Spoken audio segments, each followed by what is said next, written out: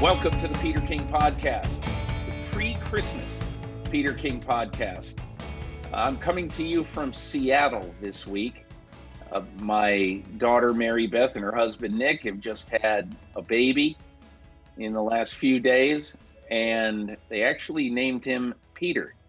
So that was quite an honor. And it's kind of funny when Mary Beth was pondering this, I think she thought, oh my gosh, what'll happen if I name this baby Peter and Dad doesn't want the baby to be named after him? I mean, what if he's a little self-conscious? So the baby gets born and I'm all excited and emotional. And I said, are you crazy? He said, I don't know who wouldn't want to have a baby named after him or her, but anyway, quite an honor. And the little guy is, we're hanging around with him up in Seattle. So my attention has been divided between baby and the NFL. Paul, good morning. Peter, good morning to you. And it's just an awesome week every single time we roll around here to holiday week. But I don't know if anybody has it better than you. If I can steal a line from the Harbaugh family, think about your week. I mean, there's football, NFL football, Sunday, Monday, and Tuesday. You have a brand new, healthy grandson who's named after you. I mean, you are certainly flying in the first class cabin here of holiday week. We're all in the back. Let me tell you something. We're all in the back, just looking up at you, wishing we had that seat. So congratulations. Yeah. Hey, thanks, Paul. So here's what we're going to do today. I've got a conversation that I recently recorded with Kurt Warner, obviously the Hall of Fame NFL quarterback, and the actor who plays him in the new Lionsgate movie that is debuting on Christmas across the United States.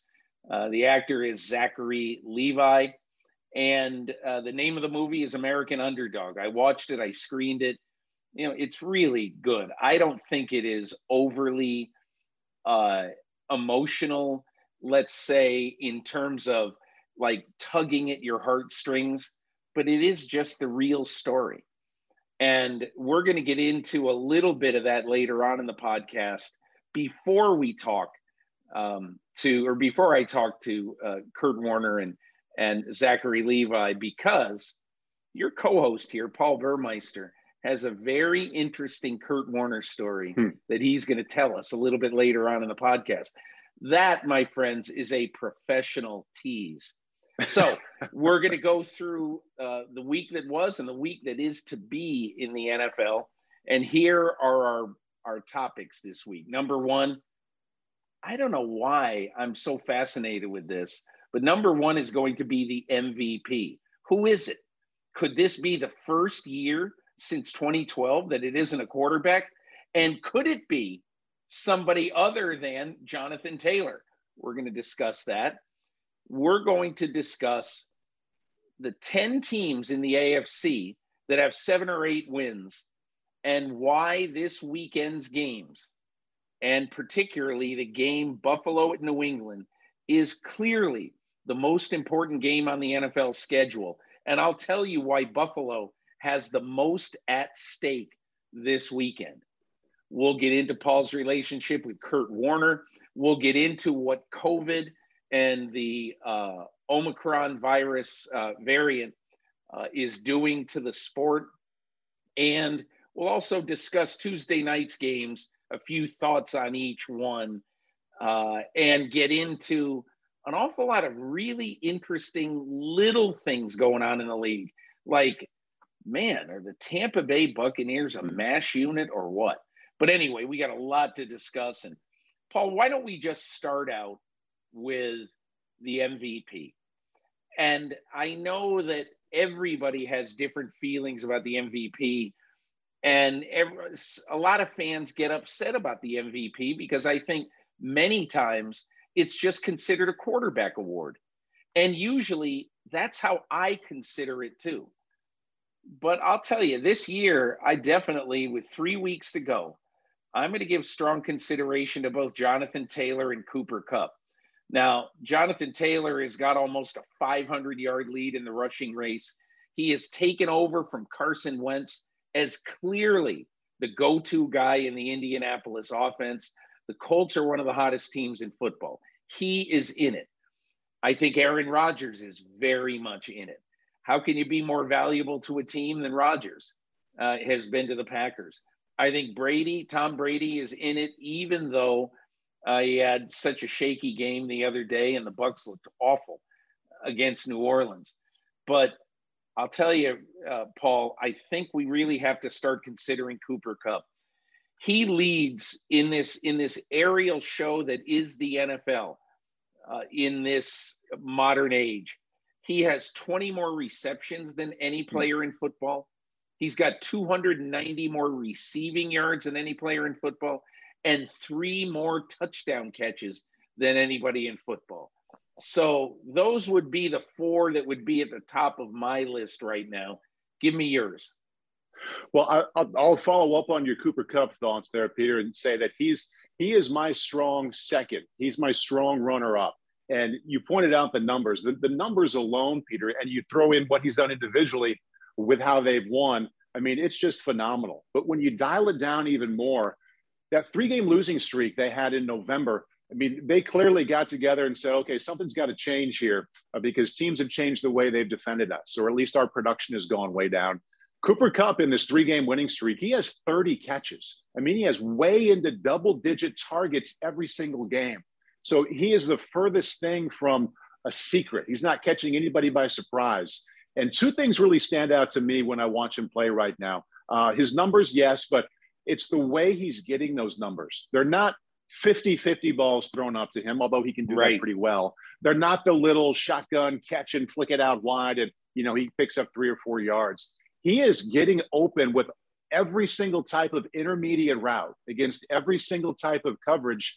And that to me says just, wow, here's a receiver who's mastered his craft and a coaching staff who has designed everything around that skill. In addition to Matthew Stafford throwing the ball, he is finding a way to get open with a wide range of moves and a wide range of routes when everybody knows the ball is going to him. There are giant numbers everywhere in the passing game, tight ends, quarterbacks, receivers, but the way he's getting it done with those kind of routes at crunch time, to me, make him not only the best receiver, but the closest guy to who I believe is the MVP. Okay, so Paul, I watched the Seahawks-Rams game on Tuesday evening, and what was so interesting about the game is that, okay, the Rams were down players. Everybody's down players now, but the Rams were down some significant players. And you don't yet have that chemistry between Matthew Stafford and Odell Beckham that I'm sure you're going to have as the weeks go on. Everybody at SoFi, everybody knew that the ball was going to Cooper Kupp. Everybody. And what happens? He still is over 100 yards. And at the end of the game, all you see is Cooper Kupp making plays. And again, against a depleted Seattle secondary, but still, everybody's got problems at this time of year. I am just wowed by everybody in the ballpark knowing you're going to Cooper Kupp. And, and there's nothing the Seahawks can do about it. Conversely, on Monday night, Justin Jefferson, in my opinion, was not targeted nearly enough. And all the replays that ESPN would show, there's a reason why. He was blanketed by the Bears, but Cooper Kupp found ways to get open, and you could tell he is so trusted by Matthew Stafford. I think it's a marvel watching him play. Yeah, he has a wonderful sense in the first part of his route, Peter. And I don't know what at the combine can measure this. Maybe short area quickness, it's a little bit of speed. But no matter what route he's running, he has a wonderful way of setting up someone covering him in man, or whether he's being covered in zone, the 10 yards or the 15 yards, 18 yards, whatever it is, before he makes that cut and expects the ball. He sets up his defender and kind of explodes out of that break with that sense of when it's time, as well as anyone. And I wish I had the exact words or the exact drill that could measure that skill, but he has it. He sets him up. and he has an awareness of that moment he's open and how to make himself even just that little bit more open when it matters most. You know, this is a fantastic talk show topic to discuss, because I still might vote for a quarterback, Paul, because I think quarterbacks are so incredibly dominant and they're so important. Because look, Matthew Stafford was my preseason pick, and he's going to end up with ridiculous numbers. And he has really been a huge difference in this team. But I think right now on that team, I'd lean toward Cooper Kupp. But we'll have time to wrangle about that. We should probably talk about that a little bit more between now and the end of the season, our next few pods.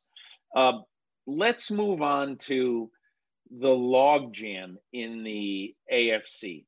I think it's absolutely, I just think it's so interesting when you look at what is happening in the AFC, and you have 10 teams that have right now 7 or 8 wins. And when you look at sort of the really important factors in what is going to determine who's going to make it, I think we all have feelings right now. And I'll go over this, Paul, and please, if you disagree with what I'm about to say or what I'm going to say, I want you to interrupt me because I'm going to we have not discussed this previously, but it's something that I kind of feel strongly about.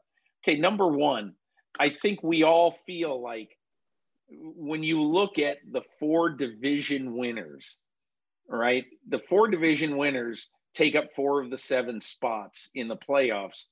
And then the next 3 teams, I think we all feel probably going into the last 3 weeks that Indianapolis and the Chargers are playing so well right now that my feeling is they probably both are going to make it. They're both going to make if they don't, indeed, if Indianapolis doesn't catch Tennessee. But the way I see it right now, you've got the 4 division winners, and then assuming Tennessee wins the South and Kansas City wins the West, I think we like Indianapolis and the Chargers. Are you in agreement with that?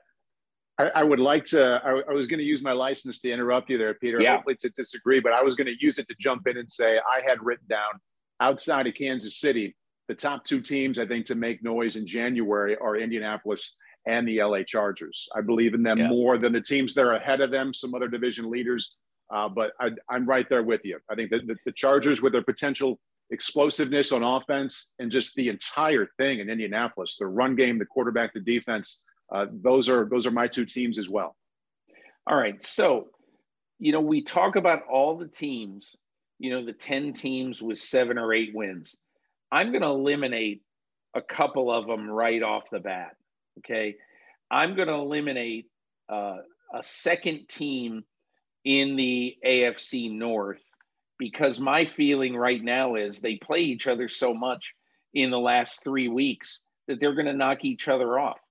If you look at each team's schedule, I think you've got Pittsburgh, which is at Kansas City this week. Their other 2 games the rest of the way are division games. You look at Cincinnati, they also have Kansas City. They also have 2 division games other than that. Baltimore, 2 division games, and the Rams at home. And then obviously Cleveland, 2 division games, and then at Green Bay. Everybody in the AFC North the rest of the way has either a killer schedule or they're going to knock each other off. That's why I say that, to me, there's probably only one team in the AFC North that's going to make it, and that's the champion. But I'll tell you why I think this is such an important game this week for the Buffalo Bills. And that is, if you look at the chief tiebreaker that will decide who's going to make these wild card spots in the AFC, the Bills' conference record is 5-5. And, look at the other teams that they're going up against. Okay. The other teams that they're competing against for spots, Indianapolis 7-3, Chargers 5-4, Pittsburgh 5-4, Vegas 5-4. So you've got a lot of teams that are going to be right in the thick of challenging. And obviously some of those are going to be head to head.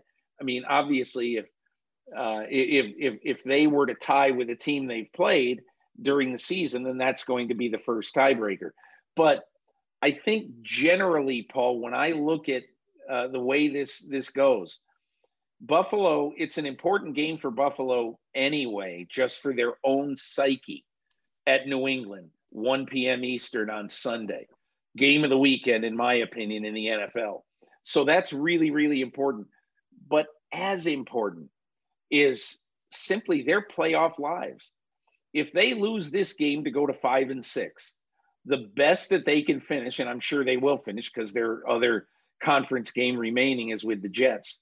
You know, the best that they would be able to finish really is 10 is 10-7 if they lose to the Patriots, and 6-6 in the conference. And I have a feeling there are going to be, I don't know how many, but I think there's going to be more than one team at 10-7 fighting for that 7th playoff spot. And I think also, Peter, to add on to the concerns that you raise about Buffalo, 3 things really come to mind with the Bills, thinking about not only this game, the fun one to watch coming up against New England, but the rest of the way for the regular season and however long they make it in January, and who knows, maybe even February. They have 3 giant concerns I have a hard time getting past. And I know they've had a really good season, win-loss total. And I know they're looking pretty good seeding-wise if they win against New England.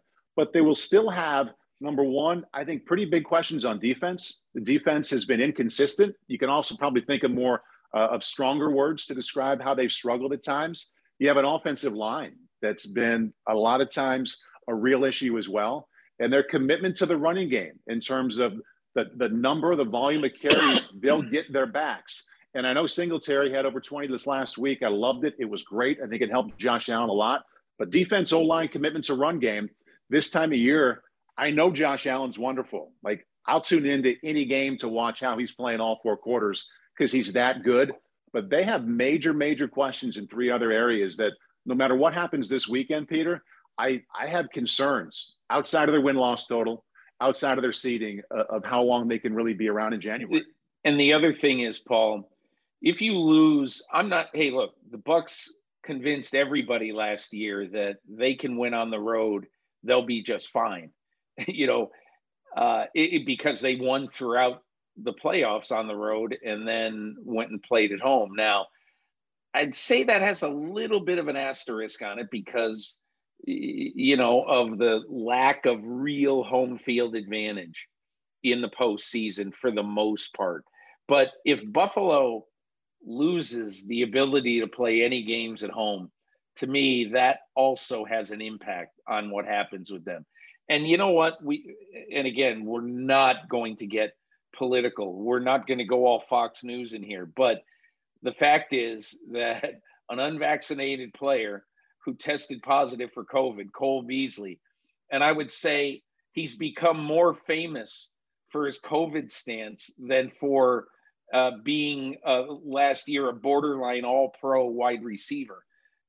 He was all-pro on my ballot, which I took a lot of guff for, but I thought he was, for slot receivers last year, the best in the league. But he'll be missing now because he has tested positive. An unvaccinated player has to be out at least 10 days. So assuming that he comes back and tests negative, he'll be able to play the last 2 games of the year.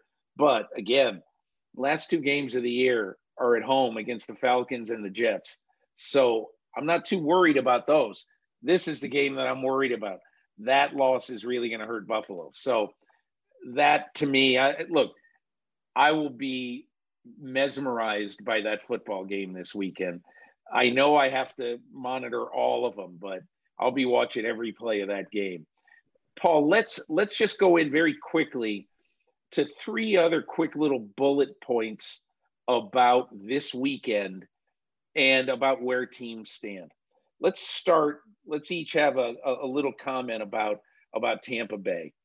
And that, in my opinion, there is no team that is really on the precipice now of being too beat up. I mean, if they start to get hit with COVID, they are really in trouble, because Chris Godwin, who had 32 targets in the game before he tore his ACL over a 2-game period, 32 targets over a 2-game period before he tore his ACL Sunday night against New Orleans, his loss is gigantic. And again, I'm not a big fan of Bruce Arians going back on his word and bringing Antonio Brown back onto the team. But at the end of the day, Bruce Arians is doing everything he can to try to help his team win. I'm not justifying it at all. But I'll tell you, with Leonard Fournette dinged, with Mike Evans dinged, it's almost like Antonio Brown, whenever he does play, is going to step in as an absolutely crucial piece to this puzzle.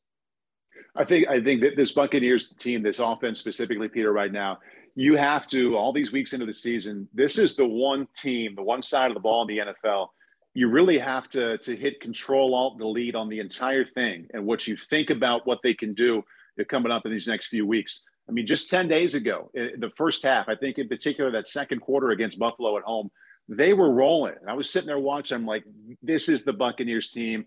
They're hitting the gas. They had that next gear. We knew they had the entire season. Now they're going to show up the rest of the way. Well, back then and compared to now, they're without Fournette in the run game. And don't forget the passing game. He was catching a lot of balls as well. They're without Godwin. Who knows what's going to happen with Evans? I mean, and then you have Gronk. Those are the 4 ways they led that offense. 3 of them are probably gone now the rest of the way. And Gronk is only at his best when he's a supplement to somebody else in the pass game or the run game at this point. So it's an amazing 180 they've been forced to do there with the offense and the weapons and the way they dictate to a defense. And they can't do that now. And my eyes are going to be glued to them to see if they can respond and produce the kind of results, win-loss, that they're expecting without the major parts of their pass game besides Tom. A couple of points about last night's games as we record this on Wednesday morning, December 22. There were 2 games obviously rescheduled because of COVID. Let's start in Philadelphia, Paul, where to me, I marvel at Nick Sirianni turning the Philadelphia Eagles into such a strong and basically right now at this moment fairly unstoppable running team against a formidable front in Washington. 41 rushes, 238 yards. They now have run the ball for 175 yards or more six times now. And I just look at the Philadelphia Eagles and I say, this is probably one of those teams. Right now, they are the 8th seed at 7-7, and they're basically right in a chunk with Minnesota and New Orleans. And I'll tell you, everybody says, "Oh, you don't want to play them," but Philadelphia is such an interesting team right now. How do you look at them? I think I'd like to ramp it up a notch with the Eagles. And I think the popular thing to say about them right now and recognizing how much better they're playing and how unique their offensive style is to say they're going to be a tough out in the playoffs. You don't want to see them. I mean, someone's going to have a hard time with them. I could see them winning a game in January, Peter. Like, I think it's that different. I mean, Jalen Hurts running the ball, their commitment to the running backs, defense getting better. I could easily see them upsetting somebody in January. Now, I'm not going to say they'll be around too much longer in the playoffs, but this is a team that's doing something really different on offense, and they're doing it really well. They appear to be peaking, and watch out. Not just a tough out, but a team that could really win one in January. I want to say one thing about Washington. I talked to Ron Rivera, the head coach, on Sunday, and I said, Ron, you may have to play with a quarterback who would play in this game without having one serious regular practice with a team, and who has not been in this offense for 3 years. They picked him up off the Patriots practice squad, Garrett Gilbert I'm talking about. And I look up at one point in the fourth quarter on Tuesday night, and Washington is 3 points behind Philadelphia at Philadelphia. And they can't stop the Eagles, but somehow, some way, they're that close. I really, even though they ended up losing by 10, I got to tell you, my hat's off to Rivera and to Washington, not to their run defense, but about everybody else. And look, Garrett Gilbert didn't play great in this game, but, you know, imagine just walking into a team. And last night was the first time he had played full speed in a football game with this team ever. So I've got more applause, a lot more applause for Washington than most teams in week 15. Completely with you. And I think for all these teams where the season doesn't appear to be going where the fans and the coaches, players want it to be, you kind of step back and you look at how are they playing? How are they competing? How are they dealing with the really difficult circumstances they have? And you connect that to the coach. And I'm with you on Ron Rivera. I think he's done a heck of a job there. I'm not around that team, but I know from watching them, they wouldn't be competing the way they are and hanging around the playoff race with the cards they've been dealt if they didn't think a lot of Ron Rivera. So that's my read on what they're doing there. Interesting thing now, when you look at Philadelphia, and you look at their schedule, the Giants at home, at Washington, and then Dallas at home. I mean, I think they've got a better chance to be the 7th seed than either Minnesota or New Orleans, but we'll see. The other game, the Rams hosting and beating the Seahawks. So many topics out of this game, but I think the two that interest me the most are, you know, what's the future now of Russell Wilson? I saw one analytics service after the game say the Seahawks have a 0.1% chance of now making the playoffs. The best they could be is 8-9. And the worst thing for them is they're 2-7 in the conference. I mean, you know, the Detroit Lions are 2-7 in the conference. You know, so it's a grim year, and you just wonder what the future holds for Russell Wilson. I think it's definitely possible that he's playing his last year in Seattle. And I've heard a lot of people, Paul, say that he has not played well and he has not had a great year at all. And what that could do to his value in trade, I'll tell you this. I would trade 3-1s for Russell Wilson in a heartbeat. And I don't know what you see when you watch him or whether it really affects what you think of him long-term. Give me your thoughts. It's interesting there. 3-1s is a heavy price. And we talked about it quite a bit, the way GMs are willing to wheel and deal and think about and deal their ones now. You know, maybe somebody would give up 3s. It'll be a great story in the offseason. The headline for me with Seattle after that game last night, Peter, is the one losing season. They're guaranteed their first losing season. It's amazing since Russell Wilson's been there. That's significant. So pick out any franchise, Peter. You know, one that struggled, Jets, Jaguars, one that's really achieved. I mean, Patriots, all the other ones up there. You label them worst season in a decade.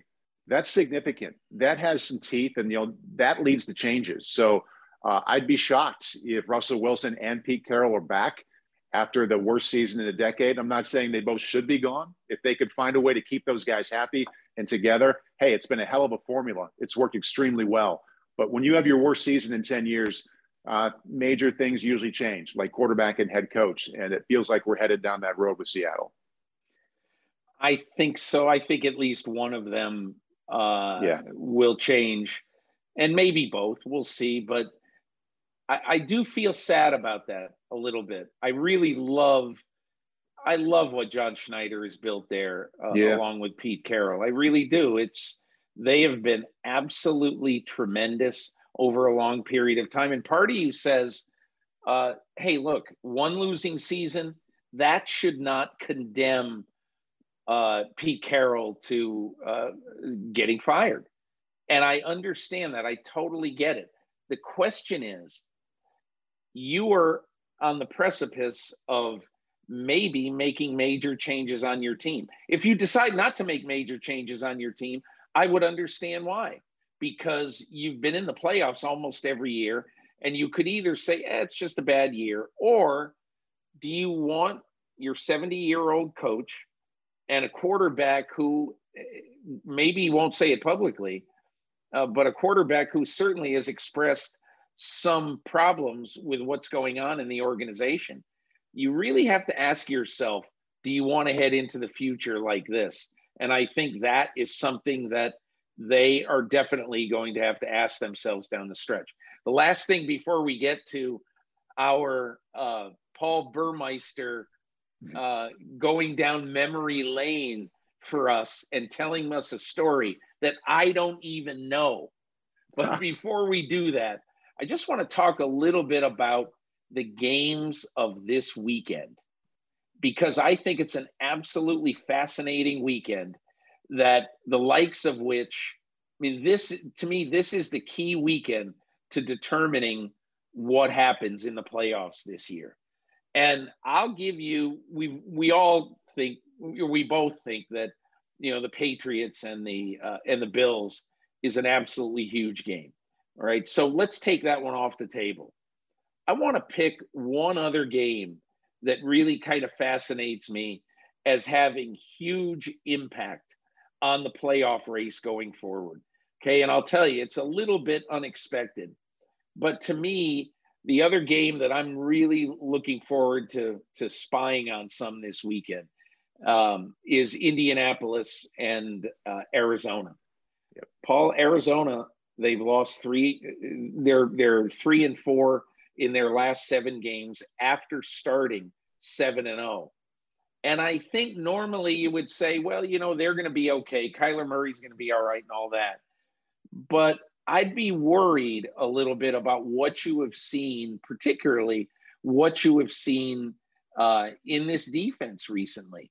And so I think I would be a little bit concerned about that. But that's the game I'm really interested in down the stretch, you know, in week 16. Give me yours. Before I give you mine, I'll go one more there with Arizona, not only against Indianapolis, but they play the Cowboys the next week. And all the issues Arizona has had and all the legitimate reasons we have to question, are they going to be at their best in the postseason? They could make it all go away if they beat the Colts and the Cowboys in back-to-back weeks. If they pull that off, people aren't going to be talking about this really difficult stretch they've had. Game I'm looking at this weekend, you brought up the AFC North a little bit, but Baltimore and Cincinnati is going to be an outstanding game. I believe it's an early kick, just like Buffalo and New England. So it may not get quite as much attention, but there's not a team in the AFC North with a losing record. And I believe in Cincinnati. A month ago, I would have said Baltimore's the team. They're always going to find a way to get it done. They have Lamar. Things have changed there. Everything has felt so arduous for them this season. It's easy to believe in their history and in their fight, but I'm going to go with Cincinnati. I put them kind of right after Indianapolis and LA Chargers with AFC teams that could really make a push against Kansas City or maybe New England down the road here in the next month. But I'm hanging my hat on the Bengals there, and I look for a big win out of them against the Ravens. I'll tell you what's really weird about the AFC North. Really, really weird. I think the best team right now by just a smidge is Cincinnati. But I would just tell you right now that I watched a lot of that Cleveland-Cincinnati game several weeks ago, and I thought it was one of the most surprising games of this season, because for the Browns to go to Cincinnati and to win by 25 points against what I thought at that moment, even after the Bengals lost to the Jets, I thought that was the best team in the AFC North. And, you know, now I honestly could see a lot of different things happening in this division. The tough thing for teams to overcome right now is the schedule. And it is so bizarre how it falls in the last 3 weeks. Cincinnati has to play Kansas City. Baltimore has to play the Rams. Pittsburgh has to play Kansas City. Cleveland has to play Green Bay. So I think it's just, we're going to go to week 18. And I'll tell you right now, I would bet a lot of money that game 272, the final game of this season, Sunday night on NBC, is going to be one of the AFC North games. I've got to think that a game for the division championship in the last game of the season, if indeed that's how it falls, the last week of the season, Cincinnati at Cleveland. Like I said, Cleveland beat them by 25 just a month ago, and Pittsburgh at Baltimore. And so these are both just really, really fun. It's fun to think of the prospects of that. And just imagine before the season, if we did this podcast and I said, hey, Paul, what would be the odds that the Cincinnati Cleveland game would be game 272 in the NFL this year? How crazy is that, really? Anyway. And maybe even a better one than Pittsburgh-Baltimore, which has a wonderful past on Sunday Night Football. But either one of those two games would be an awesome watch that last Sunday night. Yeah. Hey, Paul, before we get to Zachary Levi and Kurt Warner, Levi plays Warner in the new film American Underdog, which is in theaters on Christmas Day. You have a very interesting story and a very interesting past with Kurt Warner. And I'm going to give you the floor. I'm dying to hear this story. Well, Kurt and I were both in the class of 1989, the high school graduating class of 89. We both grew up in Eastern Iowa. I went to Iowa City West High School. He went to Cedar Rapids Regis High School, which is no longer in existence. Also where Zach Johnson went to high school as well. But our high schools were about 20 minutes apart.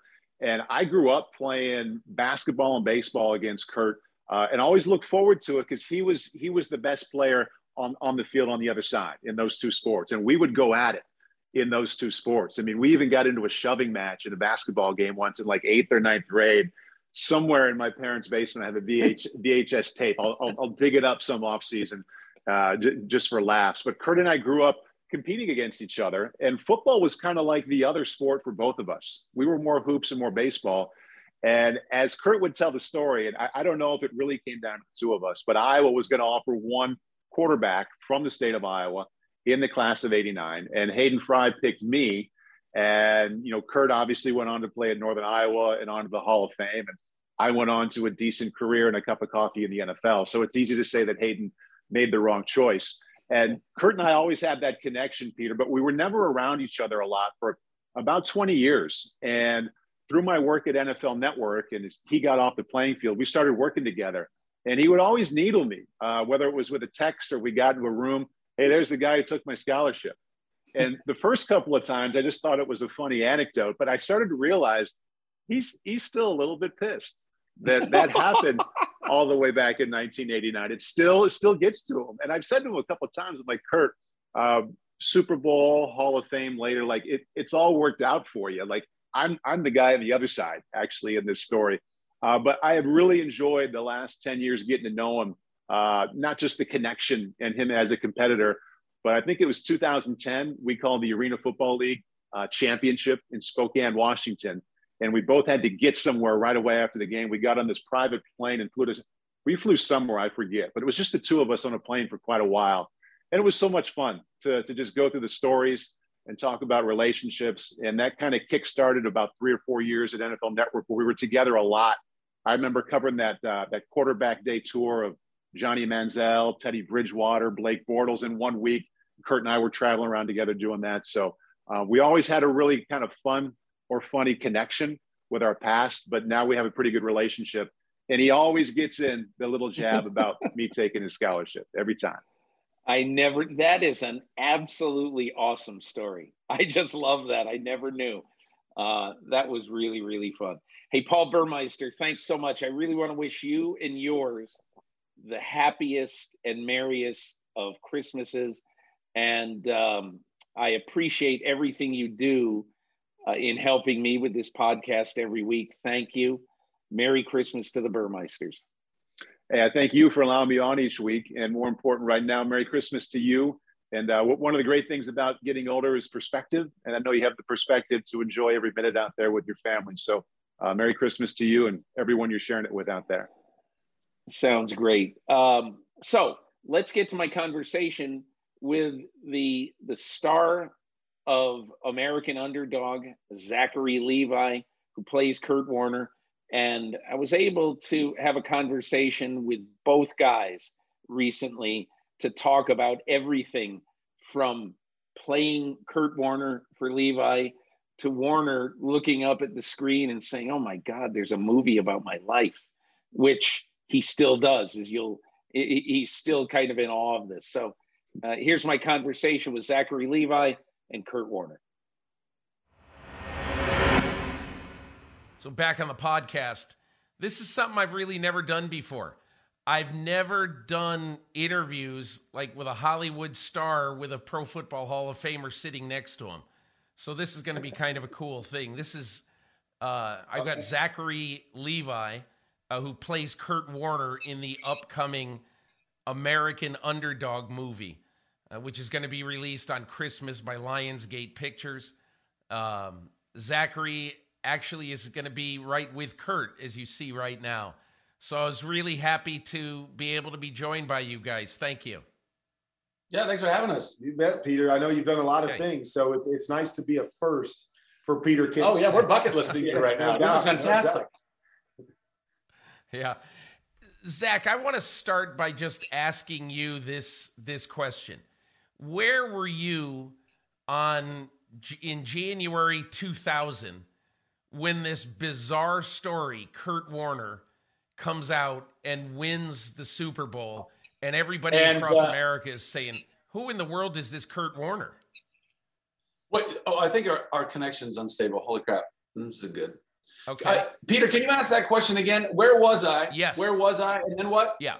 I'm going to ask it again. I'm going to start it and ask it again. All right, here we go. So, Zach, we'll start by saying, this had to be an interesting experience just because I assume you're a bit of a football fan, but I want to know, where were you in January 2000, the day that Kurt Warner won his Super Bowl with the Rams? I was in Ventura, California at my parents' house. I was a 19-year-old version of whatever this is, and watching the 28-year-old version of this guy, which was really just a few years ago. Who are we kidding? Right. And I was watching history. I was watching this incredible Cinderella story with my own eyes and just being completely blown away and inspired. Were you aware of the Kurt Warner story at that time? Yeah. I mean, I was aware as anybody else following the news cycle would be, this incredible come out of nowhere rookie who got his second chance and was stocking shelves at a grocery store, years prior, just a year prior, playing arena football, all of that stuff. I got all those bullet points, all that very inspirational stuff. But it wasn't until I had read the script, this incredible script that was written by John Gunn, that I got all the rest of the incredible depth and backstory of his relationship with Brenda and her kids, and how all of that was such an incredible, really foundation for who Kurt would become as a man and as a leader and as a quarterback. I'll tell you what I really found interesting, Kurt, and I'd love to hear your thought about this. I found interesting that Anna Paquin really reminds me of Brenda.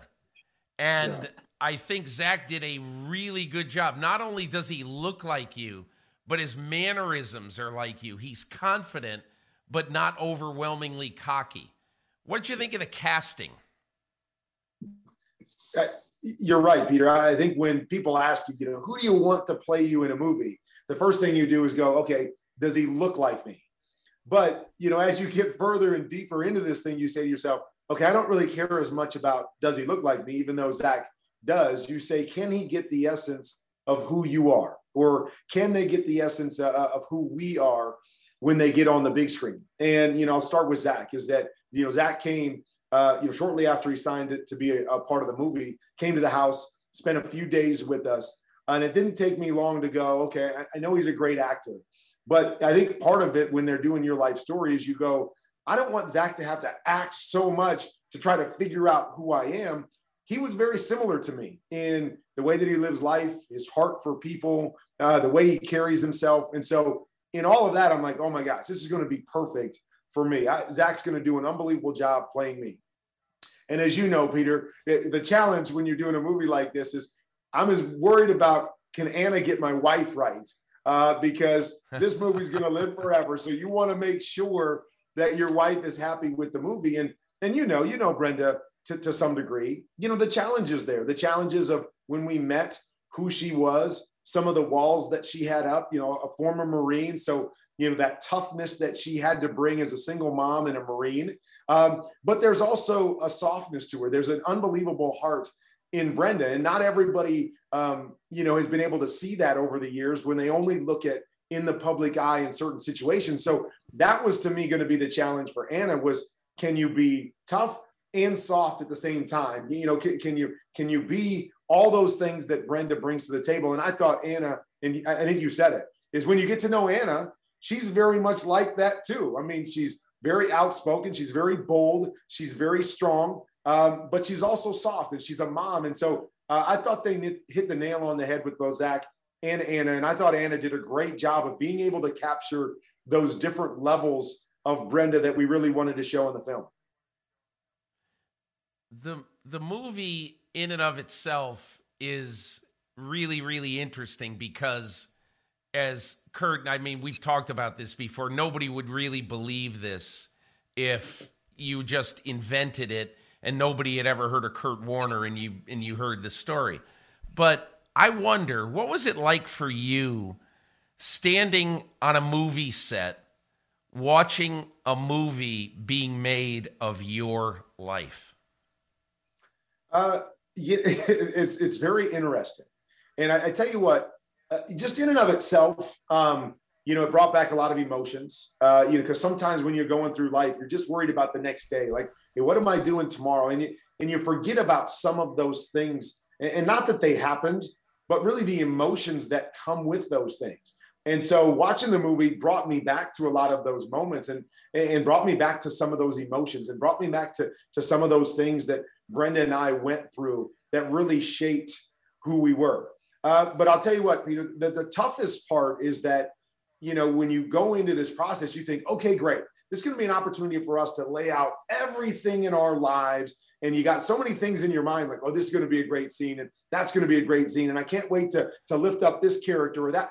And then you go through the movie process and all of a sudden it's like, oh, we got to cut that scene out and that's not going to work. And we got to, make sure, certain characters that, are vital. So, in watching the film, Peter, like my dad doesn't even really make the movie. And you sit back and you go, how do we make a movie without my dad in it? Because I've got such a great relationship, but you've got to step back from it and go, okay, what is the movie that we're trying to tell? What is the message that we're trying to send? And when you finally take that approach, you can start to understand, okay, why we have to do things a certain way and why we have to, put a couple characters maybe together into one character and why certain people or scenes are cut out of the movie because they don't add to the whole of the movie. And so, or sorry, not to interrupt, yeah. Or sometimes it's not even that they're not adding to the movie. It's just, we've only got an hour and a half, 2 hours to tell that story, So if we were making the series of American Underdog, the series, everybody would probably be in that story. But you gotta figure out that artistic license to truncate it all and fit it all together. And so that was the hardest part, Peter, was just getting a grasp on what the movie making process is. And they had to tell us all the time, we're not making a documentary, we're making a movie about your life. Because you do think when you go into this, oh, it's a documentary. Zach, you got to lift your hand when I lifted my hand and you got to drop in the pocket exact. And they're like, no, we're trying to get the essence of you right. We're trying to get this story right. And then they're going to do it in their own way. So you have to let go of some of that stuff that you go in is kind of, you're holding on to so tightly. And then you go, okay, we got to let it go. And we got to trust the people involved, even though we had a great say in a lot of the movie. We have to trust them to make the right kind of movie and the best movie that will really touch the audience. Zach, how did you learn how to play Kurt Warner, the football player? Well, watched a good amount of tape. And then Kurt himself, every time we had some time on set, Kurt was on set a lot. Even when I visited him in Phoenix prior to that, we threw the ball around. He gave me some ideas and some some tips and tricks on the mechanics of, and again, not just the mechanics of throwing a good ball, but mechanics of, and then me just watching him in real life, like how does he move and what is he doing? And then on set, we got to throw the ball around a good bit as well. And I had this really great quarterback coach named Clint Dolezal, who ironically played in Arena at the same time as Kurt. They played against each other. And then Clint also got drafted, but didn't have nearly the storied career that Kurt had in the NFL. So Clint was great because I lived in Austin, Texas, and he was in Texas, and we were able to get together during the pandemic, and we were at my ranch just going over all kinds of stuff, not just the mechanics of how to throw a dime, but also like what it means to be in a quarterback's mind, how to read your coverage, how to get rid of the ball, how to not telegraph what receiver you're looking at when you're getting rid of the ball, all that kind of stuff, leading a team in the huddle under center. I mean, all that jazz. It was a crash course. It was like a month and a half, 2 months that I got, but it was a really incredible experience, learning the differences between college ball, arena ball, and NFL, and where they cross over and where they don't. And I feel like between all of the incredible tutelage that I got from these guys and the incredible doubles that I had, taking the harder hits, I took some hits. You didn't take. I absolutely took some hits. I did. I literally did. I 100% did. They're smaller hits. They're like quarter load hits. But the point is, we had an incredible squad all the way around. And I think, even though the movies, mostly the family dynamic and how he and Brenda and the kids all came together, there's still so much solid football in there. And I think the Irwin boys directed the heck out of it. It's really good football. Okay, so I want to ask you about one throw you made in the movie. And I don't even know if you made the throw, and I'd love to hear it. So the first throw of the movie, where Kurt is this fifth-year player at Northern Iowa, just trying to make something of his dream. And he's got a coach who's basically preaching, stay in the pocket, stay in the pocket. And you don't stay in the pocket. You go out and you roll out to the left and you make this beautiful throw for a touchdown. So tell me about that scene right there. And did you play any part of it? Me or Kurt? No. Zach. Oh yeah, no. I mean, look. I mean, there might have been a few scenes or a few throws that sequences that I wasn't a part of, but by and large, I at least threw my version of every one of those plays. Yeah. And then depending on the coverage, because I got to tell you, on that particular throw, Kurt has made that exact rollout 69 times in his career and made a big play. And I just thought, that's a Kurt Warner play. I mean, and I don't know whether that was by design with the movie, but I thought the realism of that, of writing it that way and doing it that way. And Kurt, I don't know how much you had to do with that, but I really thought that was you. Well, that's exactly what we're going for, Peter. Exactly. But here's the crazy thing is that I was on set for actually not the college stuff, but for a lot of the football stuff, the arena and NFL stuff. And I had very little say in what they did. And because I didn't have to. I mean, I remember them on set running plays that I remember running, the exact plays that I remember running in those games. So they had it marked out. Like you said, certain throws, I don't remember that throw from college. I don't know if I made that throw in college, but there were so many throws that I'm like, I even remember that play. And that's exactly how they played it out. So the people that we had involved with the football side of it, I thought did an incredible job of really playing that out. So I thought, and that's part of the reason why I went to set for those days when we were doing football. Like, I want to make sure I step in because we got to get the football right. And I really had to say very little because I'm like, oh my gosh, I could call that play in my head right now because I remember it playing out. So, but that is a big part of it, Peter, right? Is that you're making a sports movie. You better get the sports right. You don't get the sports right, you're going to lose people for the rest of the movie and what you're trying to tell them. And so very proud of that part of it, what Zach did and all the pieces together came together and really did a great job, I thought, with the sports pieces, that it's really all it does is enhance the movie, even though we know when you watch the movie, it's not all football stuff, but the football stuff I think is great in this movie. Yeah. Two other things. Zach, I'm really curious. You're making a movie about a guy's life, and that guy, I guess about half the time, is standing just feet away from you, basically judging. Let's see, how's he going to do in this scene? Yeah. And not so subtly either. Is he going to be real in this scene? Was that a little bit intimidating? Absolutely, yeah. I mean, look, I wouldn't say it was intimidating because Kurt or Brenda put any of that intimidation on Anna or I. We felt very supported by them. We felt very believed in by them. We knew that if there was something that felt a little off, they would communicate that to us or to the Irwin brothers who were directing. And they were an incredible resource, an instant resource. We could go and ask them, hey, in this moment, how did you feel? What did it look like?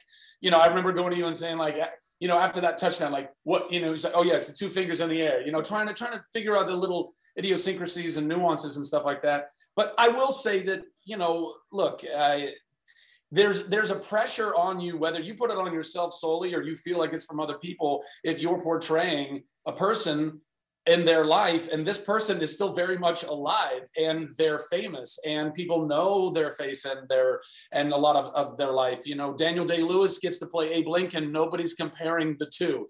I have to live up to, you know, a thing that people can constantly compare me to. But all that said, I feel really good about it. I really feel like, you know, like Kurt said, I mean, you know, we're not making a documentary, but we are making something as close to that as possible within a really compelling and hopefully entertaining and inspiring film. And I think all of those pieces got there in spades. Zach, why does this movie matter, and why does it matter now? Well, I think it matters because we all need to be reminded of possibility. We all need to be inspired. We all need to be reminded that hope and faith actually have a significance and a power in our lives and the lives of other people, and how we are all connected and put together and all this. And I think it's important now for the same reason that I think that's important every single day of every year. It's evergreen. Everyone always needs these things. And I guess we could say that maybe right now, maybe even a little bit more because of the state of the world and the country and the division. And I think there's a lot of people, because of the economy and all that, I mean, people are feeling like, what's going on? And is there anything, can I still hold on to some hope or some dream? And I think that we can say unequivocally, yes, you can. And I think a movie like this helps to remind people of that. I just think people want to be reminded that there's still room for goodness. Amen. That's just kind of my gut feel. Kurt, I'm going to end with this. You know, having been around you so much over the years, you're one of the few guys who I've ever covered who, even in private moments, does not have phony bones come out. And I wonder, looking back on the last 22 years of your life, do you find yourself ever saying to yourself, you know, even though I hope for this, it really is shocking that it turned out this way? I think without a doubt is that, you know, lots of parts of this are the dream that I had when I was 7 or 8 in my front yard, and how this is all going to play out. But, you know, we've talked numerous times, Peter, is that for a huge part of this journey, I was asking, you know, why me? You know, why do I have to be the guy sitting on the bench? And why do I have to be the guy stocking shelves? Why do I have to be the guy playing arena football? But when you actually get to the other side of it, you find yourself asking that same question with a little different inflection, like, why me? You know, why do I get to have this story on the big screen? Why do I get to have this journey that's so unique and it's one of a kind, that you start to embrace it completely differently than, you know, you were thinking about it as you were going through it. So, yeah, I mean, something like this, because again, you start going through life and you go, okay, we've been involved with this so long. It's just, okay, what's next? And we got 7 kids, and what are they doing? Being involved with this project, I think, made us all, and meaning my family and my wife and I, kind of step back and do exactly what you're talking about. Like, wow, do you believe that this all really played out? Like, what's happening on this is all real. And I think that's the beauty of the movie, is that, you know, it kind of seems like that fairy tale, but we got to step back and go, this really happened. And this is what real life is all about. And when people go see the movie, they're going to get to say that too, is they're going to go, and this really happened. This is real life for someone. Why can't it be real life for me? Zachary Levi, star of the new film American Underdog by Lionsgate with Kurt Warner. Thanks so much for taking the time, you guys, and really good luck. Thanks a lot. Thank Merry you, Christmas, Peter. Pleasure to meet you. Yeah, Merry Christmas. My thanks to Paul Burmeister, as always, and to Zachary Levi and Kurt Warner for their time and their thoughts. I felt a little bit like Terry Gross on Fresh Air, talking to a movie star and to the person that he plays in this movie. But American Underdog, I've seen it, I liked it, and I hope you get to go see it. As I said in the conversation, it's a movie that we really need right now, in my opinion. And I think they did a really good job of sort of telling the Kurt Warner story without being overly dramatic or overly trite. So thanks for listening to the podcast this week. A little bit later than usual, but we wanted to make sure that we accounted for every game in week 15. And we'll be back at the regular time next week to dissect the week that was and the week to come in the National Football League.